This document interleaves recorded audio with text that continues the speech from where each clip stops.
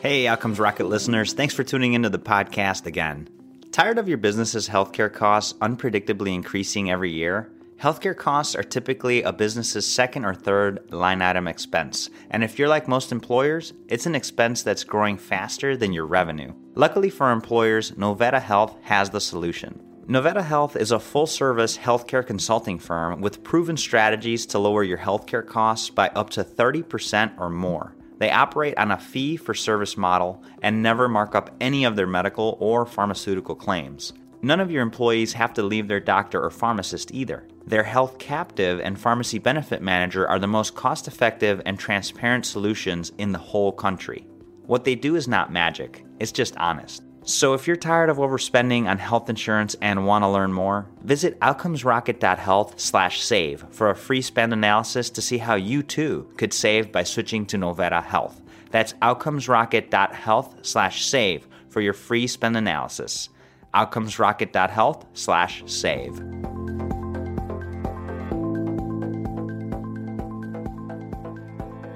Welcome back to the podcast. Today I have the honor of having Jim Trounson on the podcast. He's the owner of Jim Trounson Consulting.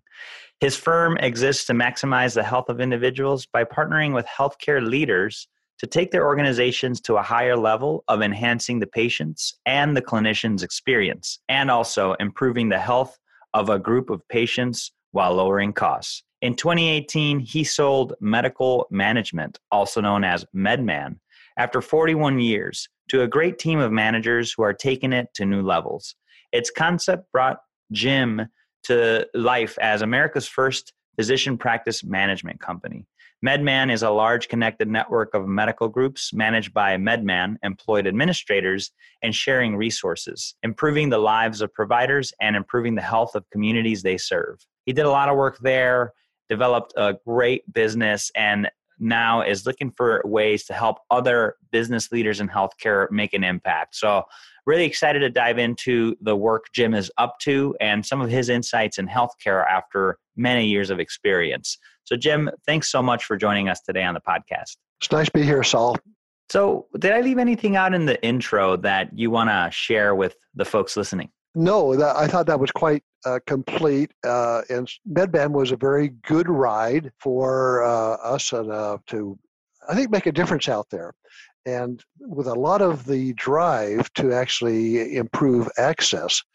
And I think we did that. And I think the world's a better place because of that. And I'm glad that MedMan was built to last and continues to do good work. No, that's really a great call out. So looking to hear some of your insights here. But before we dive into that, Jim, I'd love to hear what got you into the medical sector. When I was in college, I took one of those tests that suggest what you might do for a career. And it showed that I had an interest in making the world a better place while I also liked business. And it said, why don't you be a pastor or get into healthcare administration? Wow. So healthcare administration has been a blessing for me. And I really see it as a mission, a way to combine these interests in business, entrepreneurship, and also doing some good out there. So it was an easy call for me. My first job was driving an ambulance while I was in college. Nice. And that was a good way to test this a little bit. And then I was fortunate to, during the Vietnam years, when I knew I was going to be in the Army, to be working in hospitals and in clinics.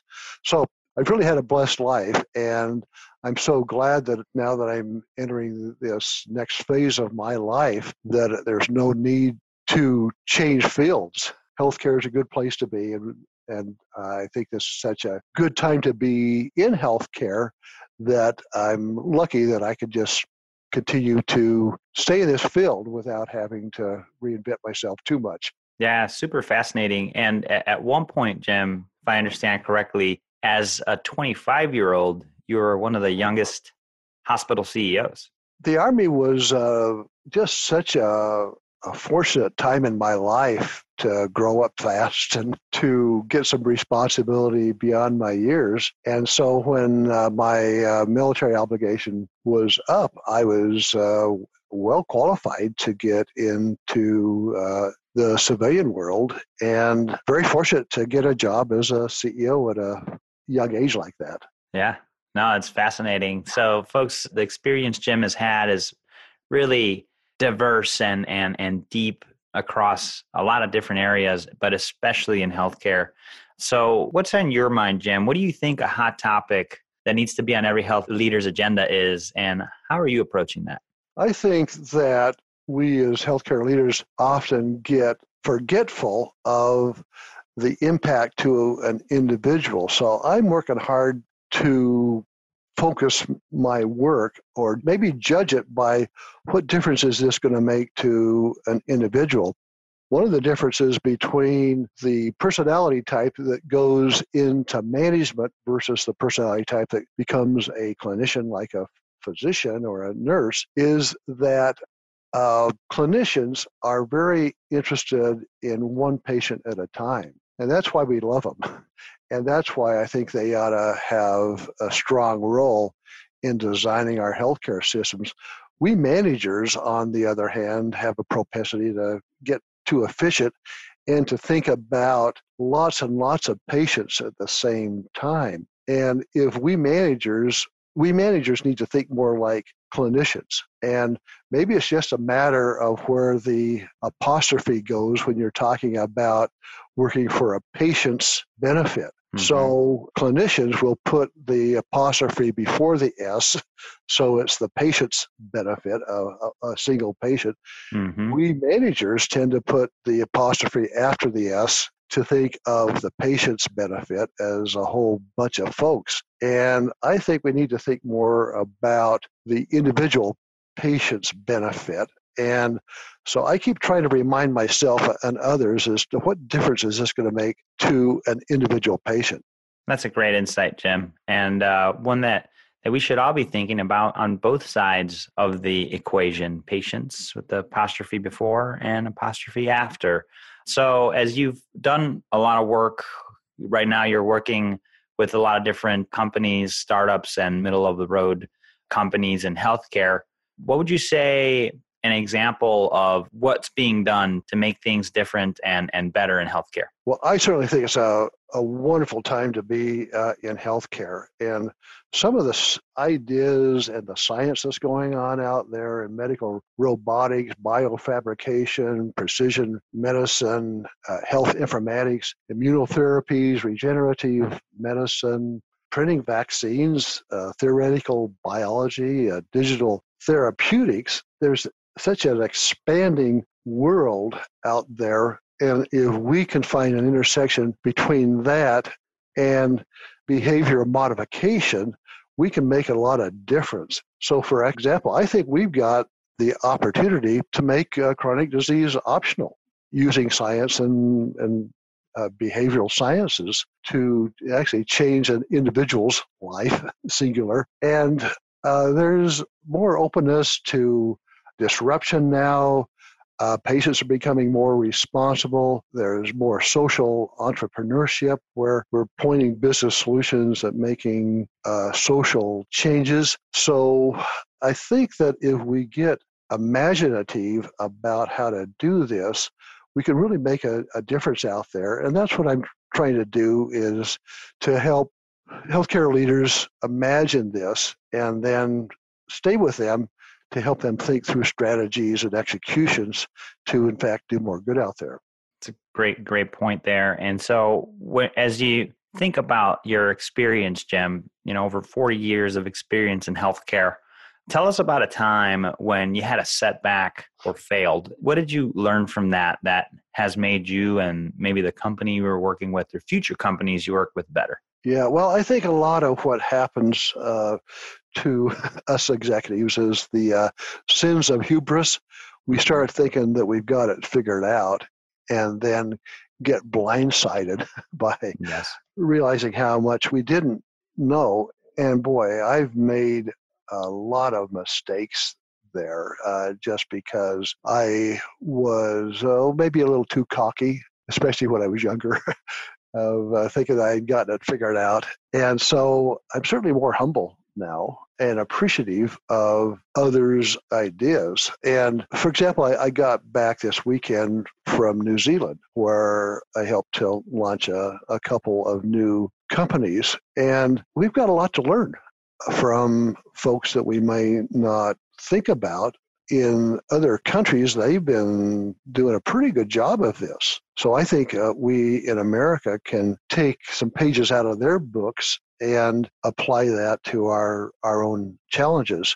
So to answer your question, Saul, I just think that I've learned to listen more and to be open to other ideas and not be so rigid about, okay, here's the way healthcare should be run. It's all very local and it needs to be very flexible. And so that complicates things for us managers, is to not have so much of a cookbook to go from, but to feel comfortable with the chaos and the uncertainty is good. And I think that's probably my number one lesson. Love it. A great lesson to share, Jim. Appreciate you taking us to that story, sort of the ins and outs, the hubris, the having it fully figured out, to now more humility. So with all of these turns and looking around the corner and the success you've had, what's one of the proudest moments in leadership you've experienced in healthcare? Well, just recently I was asked to be on the advisory board of a med tech startup because I think I can use some of these 50 years worth of making mistakes to help others from doing the same.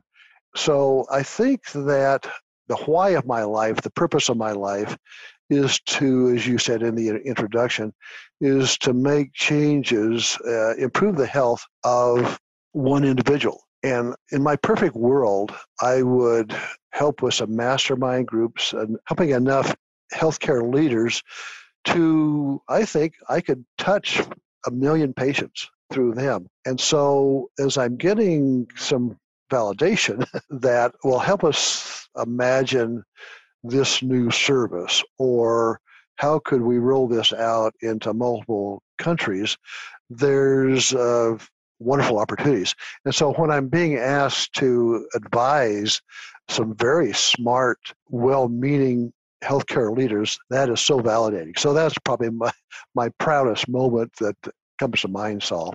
Yeah, Jim, it's a lot to be proud of. You spent all of this time doing and executing, and now you're taking from those learnings and helping folks with that. Early on, before we started recording in a previous conversation, Jim and I had a chance to connect, and he talked to me about the 3 stages, right? The first one is about identity, figuring out who you are. The second one is about responsibility, building career, businesses. And the third is about freedom. And, Jim is at that point where he's got the freedom and the expertise of the previous 2 stages to really help others that are in stage 2. And that really resonated with me. And I thought it'd be worthwhile to share with the folks listening. It's definitely important that we learn from the mistakes and the expertise of folks like Jim, who have been there and done that. And so love it. I think it's a great thing to be proud of. What would you say is an exciting project or focus on that you're working on today? Oh boy, there's a lot of them. And I'm calling this phase Jim Trouncin 3.0. And love it. It's turned out to be the most exciting, fruitful, productive phase of my life. I'm 71 years old, and it's going to be a lot of fun. I'm deciding that maybe a retirement isn't very well tested in terms of whether it's good for us. So I'm, again, having a great time, as you can tell, by experiencing this freedom when you really can follow your passion and you have a lot of latitude as to what to do.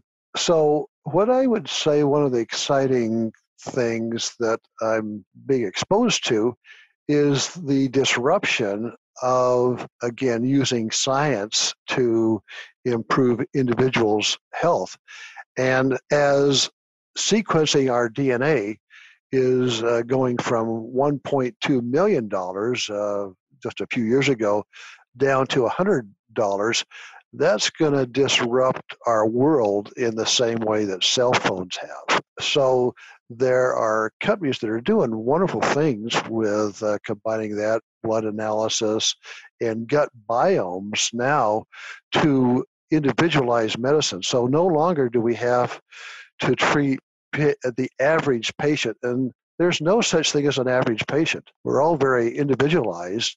So now we can apply what we can find out about the particularities of one's life to design medicines for them, to design exercise programs, sleep patterns, etc. And this is going to be a lot of fun.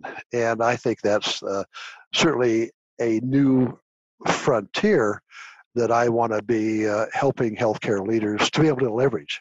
Yeah, Jim, some great insights there. And I do agree with you. It's an exciting time to be here, very promising technologies. And, I think rather than call it retired, I'd say you're refocused. And a lot of this is true for executives that have had success in their respective fields. They don't retire, they refocus and they reapply themselves. And it's tremendously valuable to the individuals running companies, but also society. So keep doing what you're doing. Yeah.